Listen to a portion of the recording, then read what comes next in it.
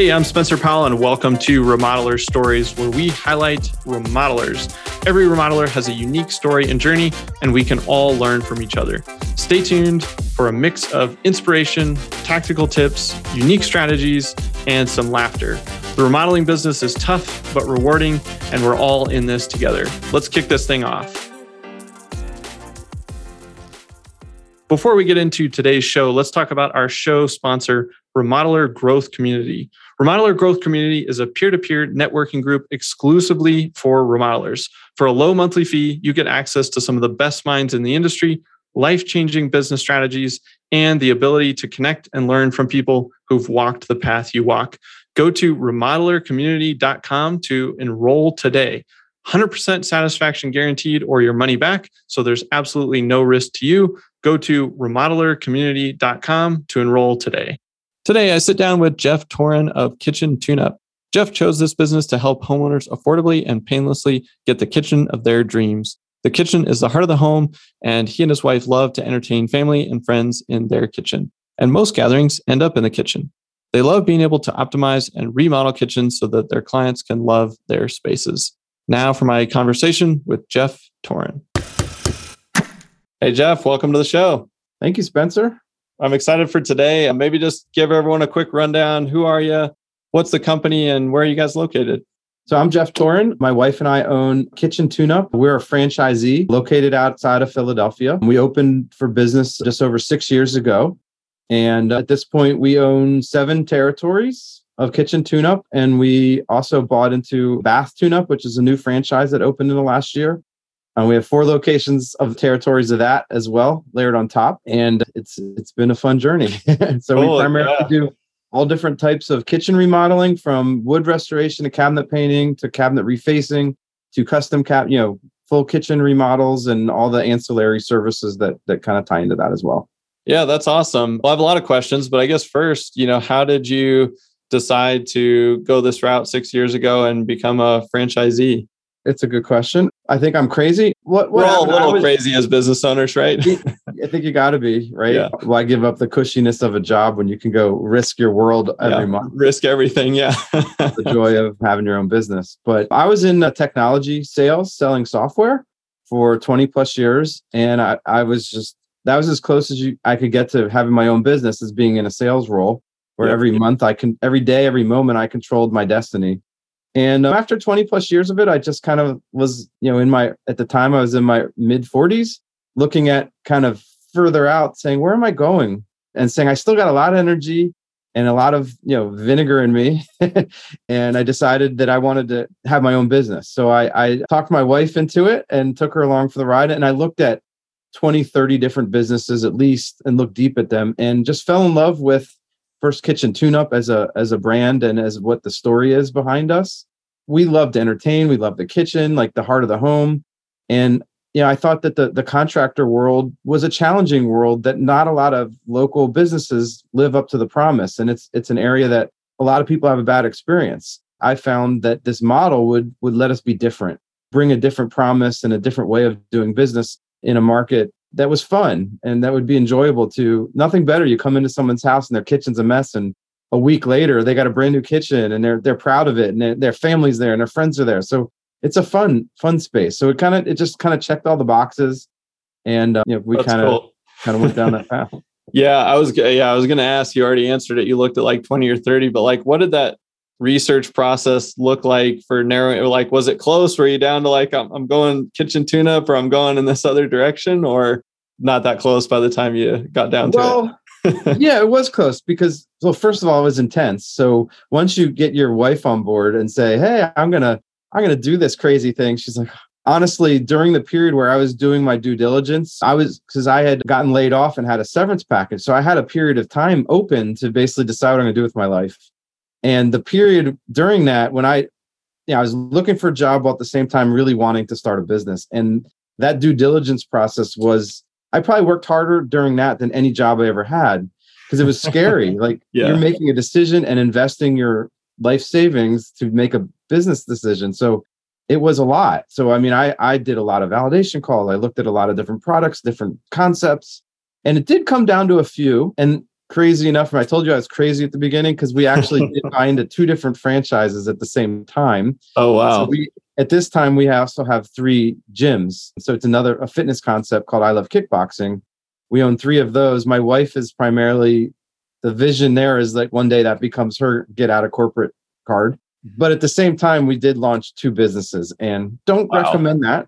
Yeah, that's a lot. A lot. Even is a lot now, 6 years later. It's just a lot to navigate. 2 totally different hats of remodeling and fitness, but that's all right. Yeah, there's probably some overlap in maybe some processes, but not really. There's sales going on. That's about it. Well, cool. Yeah, I'm curious what that first year was like, because you were coming from a different world, sales and technology, how was, once you signed, you're like, all right, we're kitchen tune-up now. Like, what was that first year like?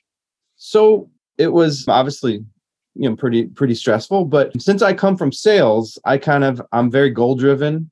Like when I came into Kitchen Tune-Up, my first goal was I'm like, what's the best first year anyone's ever had? That was like my line of questioning. And they're like, okay, best year is 500,000 at the time. I'm like, okay, I'm going to beat that. So that was my goal. I love it. So the year starts at the time. It started with just me. I mean, I was doing sales, project management. I had a carpenter to help me do the hardcore stuff because I'm not a carpenter.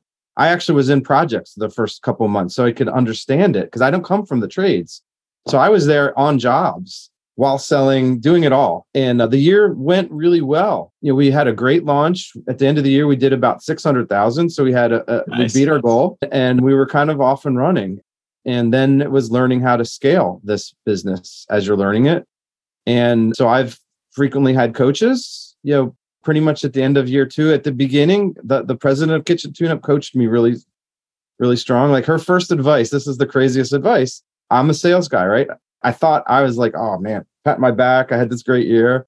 And at the end of the year, she's like, okay, you did great. What are you going to do to grow? And I'm like, well, I'm going to, whatever my plan was. She's like, your first thing is you need to hire a salesperson. And I'm like, but I have a 50% close rate. Look what I did. I'm going to just do more of it. She's like, yeah, tell me about your average day. And I'm like, well, first off, I'm working, a gazillion hours because I'm doing all the hats. And she's like, yeah, you can't grow a business if you're doing all the jobs. So, the first thing that Kitchen Tune-Up does is they have you read E-Myth, right? So you read E-Myth and that's always in the back of your mind. It's like, you go to, so where did I go? I went to what I was comfortable with, which was selling, right? Makes sense. So then I started getting into the journey of starting to like replace my jobs, right? And starting to learn how to scale. First year we did that. The next year, because the gym opened and that kind of really hit me hard. I was really distracted while we were growing. And, we hit a really scary point of the business where this business can get away from you quick if you get your hand off of the pulse. And while opening the gym at the same time as the end of our first year, we hit a crunch, cash crunch, that can happen. And that was scary. We survived it, but we definitely hit a scary point where, we could have lost it all. Yeah. Powered through. That year we did a 10% growth. So we kind of held it together, rebounded, and kind of continued forward. Then we starting to grow again. We opened a showroom, started hiring, the team out, had a project manager and had more installers and administrative help. And then year 3, we grew to $1 million. Then year 4, we grew to 2 million. Then year 5, we grew to 3 million. And then last year we did, we came close to 4. So we started like that path of replacing myself helped us grow. But then what I learned that first year, I've had probably, COVID hit. Mm-hmm. Like, so for 2 months, like all our businesses closed. And basically, once again, we're at the threat of losing everything. Survived. Yep. And then obviously, like everyone else, we, then we grew so much that then it became another problem because now I hired so many people that weren't really qualified and ended this great year where our revenue spiked to the roof. We made no money. Yeah. And so I've been recovering now since the end of the year because now we're trying to figure out, because now we're not at that volume. We fixed our processes and got the right people in place. And now we're trying to figure out where's our profit and our break even. And so I've learned that like it's not all revenue because it looks really great when you're like, oh, I grew 50%, 40%. And learning the mix of where's your break even and where is your profit in this business.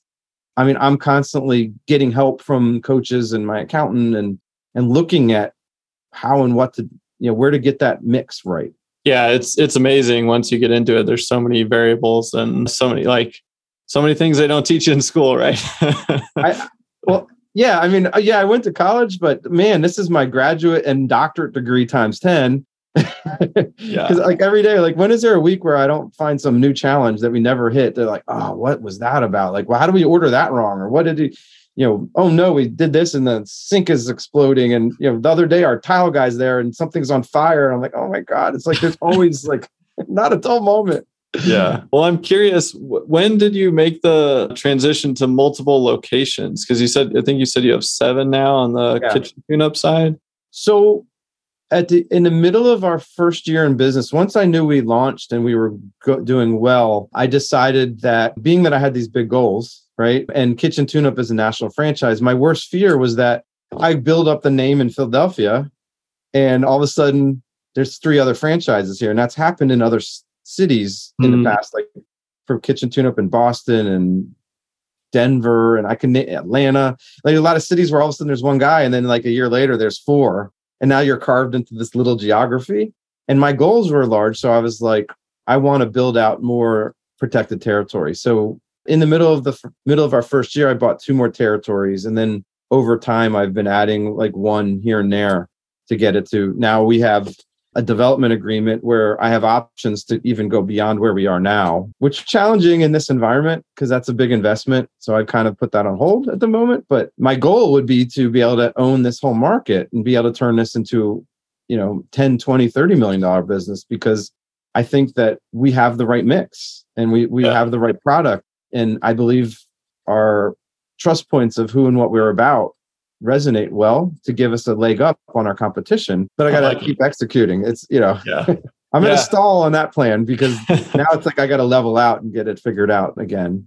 Yeah, it is interesting. Growth, people just think it's a lot of like up and to the right, but it's very choppy, as you move along and you hit plateaus where you kind of learn, but it allows you to like rebuild a new foundation and then take off from there. So yeah, it's not surprising hearing, I think a lot of people would listen to this and go, well, that was tremendous revenue growth in a short amount of time. But obviously it comes with some of those other challenges. And I think you see that in every industry. Tech, they go super fast and there's all these like bumps along the road behind the scenes that you never hear about. And, what I find, and I talk to a lot of people about this, and I think people don't get is that if you want to grow, you're always a little bit ahead of maybe your cost basis, right? So if you just want to stay, like if I stayed at 2 million and managed at 2 million, I could make a lot of money. But I want to be 3, 4, whatever. I want to grow because growth is exciting, gives opportunity for a bigger. But the problem is if you get to 3 million and then I'm sized for say 4 million, which is where I'm sitting at right now, I'm doing low 3 and I'm sized for 4. And if my sales doesn't catch up, I'm going to lose money every month. And so that there's a point of returns that I could talk to a Kitchen Tune-Up doing 1/3 of my revenue and they're making more money than me right now. But if I can get it right and we can get our revenue growth in line with it, then I make a lot. An amount that you can never get at the smaller number. And that's the challenge, is figuring that mix out to see where you want to be before you drive yourself insane or lose money and go out of business. So it's a lot. And I'm constantly relearning that. Where is this? My accountant did me a break-even analysis and she's like, okay, at 3.2, you're losing money based on how I'm sized. She's like, at 4 million. So like at 3.2, I lose $100,000 a year. I'm like, well, that's not an option. At 4, I make 400,000 because I don't have to add any staff. Yeah, 4 million. And they're like, oh my God. So you got to make decisions. You got to make big decisions. Yeah. And I think I'd be interested to hear if that would be your answer or something else. But I think that does shock a lot of people when they get into business, is just going, oh yeah, revenue isn't profit. And depending on decisions I make around overhead and what my margins are, like I have to nail this for sales. Otherwise, I've done all this for nothing or little work or, that sort of thing. Hey guys, I know that if you listen to Builder Funnel Radio, you are hyper aware of the fact that the way people shop and buy, it's changed dramatically over the years. And for the last 10 years, really since I started doing all this, helping my uncle's remodeling division scale up from about 2 million to 10 million, we've been helping remodelers and builders and contractors all over the country really refine their marketing systems. And I recently decided to kind of bottle all of that up into my first book. And that book is called The Remodeler Marketing Blueprint. And you can pick up a copy by going to the website, remodelermarketingblueprint.com. You can also search for it on Amazon or wherever books are sold online. But I highly recommend you go over to the website because we've got some cool book bonuses that go along with that if you pick up a few extra copies for your friends and colleagues or your teammates. So it would mean a lot to me if you've been listening to this podcast for a while or even just a few episodes. If you've ever gotten any value out of it, head over to remodelermarketingblueprint.com and snag your copy today. All right, let's get back to the show. Is there anything in particular, one or two just surprises about being an entrepreneur, kind of transitioning out of a sales role? Yeah. So I had a finance degree, so I understand finance. But until I owned a business, I did not understand what finance as running a business really was. Like, sure, I could understand stocks and I could look at a balance sheet and kind of like see the profit of a company and whatever, But until you run a business, like to really understand, like, because the hardest one I think is cash flow, is knowing the difference of, great, you look at a P&L and it looks like, oh, I made money. But your cash flow of your ins and outs and the timing of that is what kills you. Like literally bullet in the head of a business if you don't have that right. And look, we're in a material business. And where prices are going up on both the labor and material side. And if you don't keep your price that you sell in line with that, and you don't watch that really closely, you're not going to have enough profit to cover your overhead ever. And you're going to struggle. And even when we have enough, like our gross margin's fine. And still I struggle to keep up on the net profit at the end of the day. That's the biggest learning I have is everyone tells you to grow, you need to hire your replacements. But no one's really good at telling you when you should do that or not do that it gets you in trouble. And that's what happens is like certain coaches, so many people, okay. Oh, what keeps you busy every day? I'm like, oh man, I'm spending 20 hours a week in this and 20 hours. Oh, you need to replace your bookkeeper. You need to hire a bookkeeper. Okay, great. And that's $3,000 a month. And they don't really tell you, well, the total look of the business impact on that. And that's something like I've yet to find someone really can coach me when I make those hard decisions, because I'll make them with like that extra person to say, yeah, go ahead. You could do it. You're going to grow because you do it. And look, I've grown, but I still haven't fully learned what the impact of all that overhead I add, because now I've got this well-oiled machine that if I don't get the revenue in line with it, I'm in trouble again. Yeah, that's interesting because that is, you see that from a lot of like business gurus and coaches and, like you need to delegate more. And you're like, yeah, that makes sense, but there are costs associated with that. And that may not be the right time for your business. Yeah.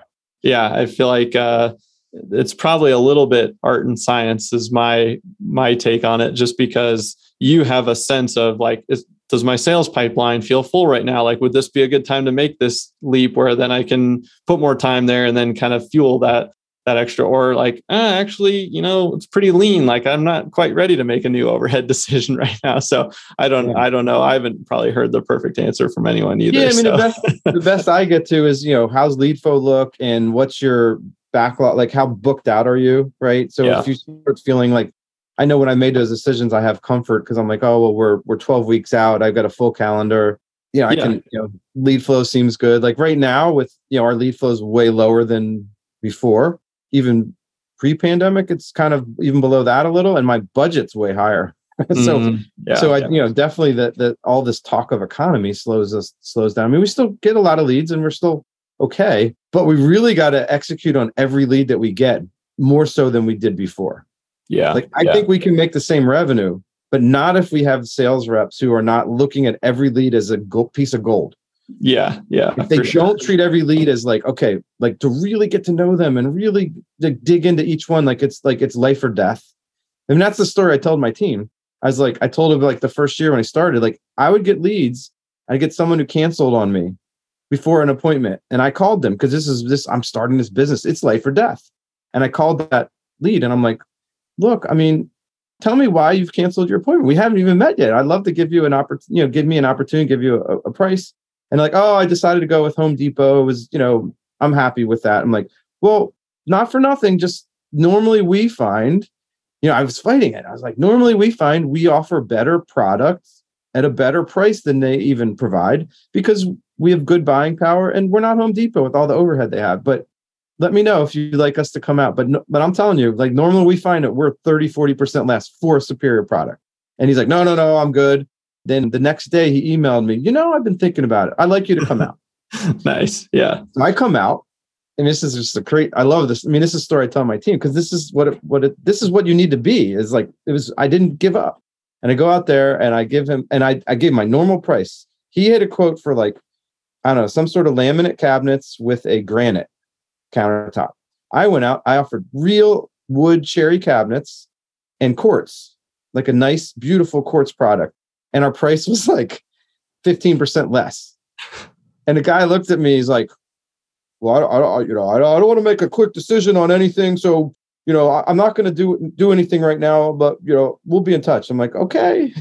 Next day he called me. He's like, yeah, I'm going to move ahead with you. Yeah, let's do it. Yeah. Yeah. And that was like, that's that do or die mentality. I think when you give sales to others, like sales team, if they don't keep that urgency and your leads, like, you have a marketing background, my marketing budget, I mean, it's $400 a lead at the end of the day, right?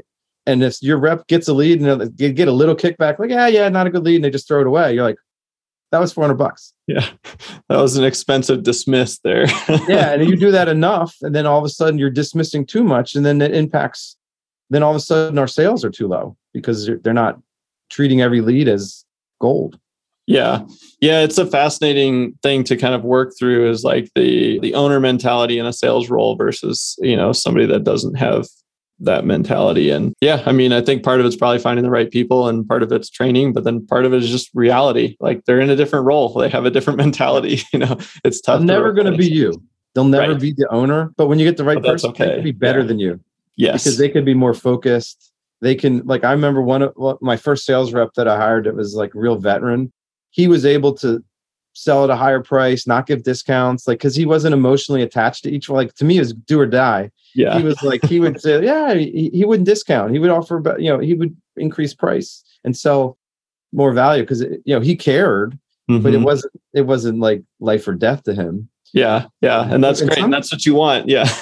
Yeah. Cool. Well, I'm curious too. I mean, we've talked about some of the challenges. You've had some really nice growth, but also those challenges. What do you think has been really rewarding about starting your own business and going down that path? Well, it's fun to grow and to kind of build something that's yours, that your creativity can kind of impact. Like I'm very good at marketing and sales, so I'm always digging deep into so obviously I have a solid marketing budget that's like I don't mess with, and I'm always looking at different things, and so it's fun to kind of do that. The other thing is I really enjoy when you can bring people on your team and develop leaders. And one of my designers, he's been with me now 4 years, and he love him. Hopefully he watches this and he doesn't think I'm saying anything bad, but he knows like he made a lot of mistakes earlier, and he was so excited that he would like oversell and not communicate, not listen to people. And what I love is that he kept wanting to get better. And so he kept learning, and now, learning and becoming better and trying to find better ways to be a better sales rep. And now he's a star for us now. Like I could never have found someone like him, but I believed in him, and then he took that and grew. And I love when you can get somebody that you see something in, and then you can give them a chance to whether make more money than they ever did, and give them more authority or growth or whatever it is. Like I always am looking for people who value growth, because I want to grow, and growing is not always money. Growing could be like what I've learned as a business owner. I mean, I don't think I could ever go get a regular sales job ever again the rest of my life. I don't think I'm employable as an employee, because now I love all the things that I can be a part of. And so you really, when you find the right people, and that's the hardest part though too, is to find those people. And then, but when you do, you want to invest in them and hope that they want to stick with you for the long haul. Because then you see that the business becomes something bigger than you.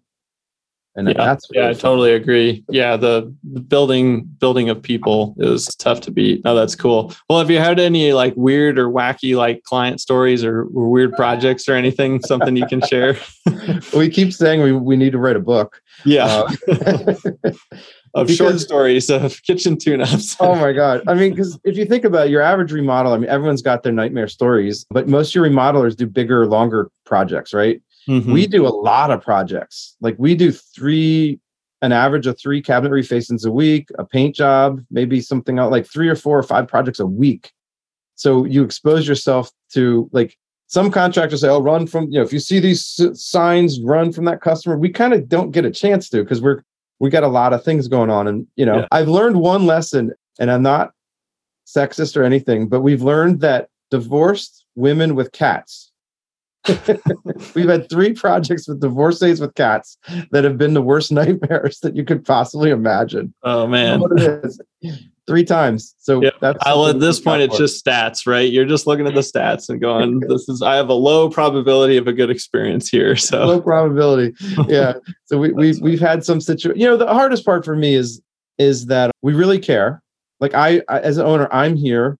My wife and my pictures on the website. Like, this is not like we're some big, huge corporation. And so we really care. And I always do the right thing to take care of the customer.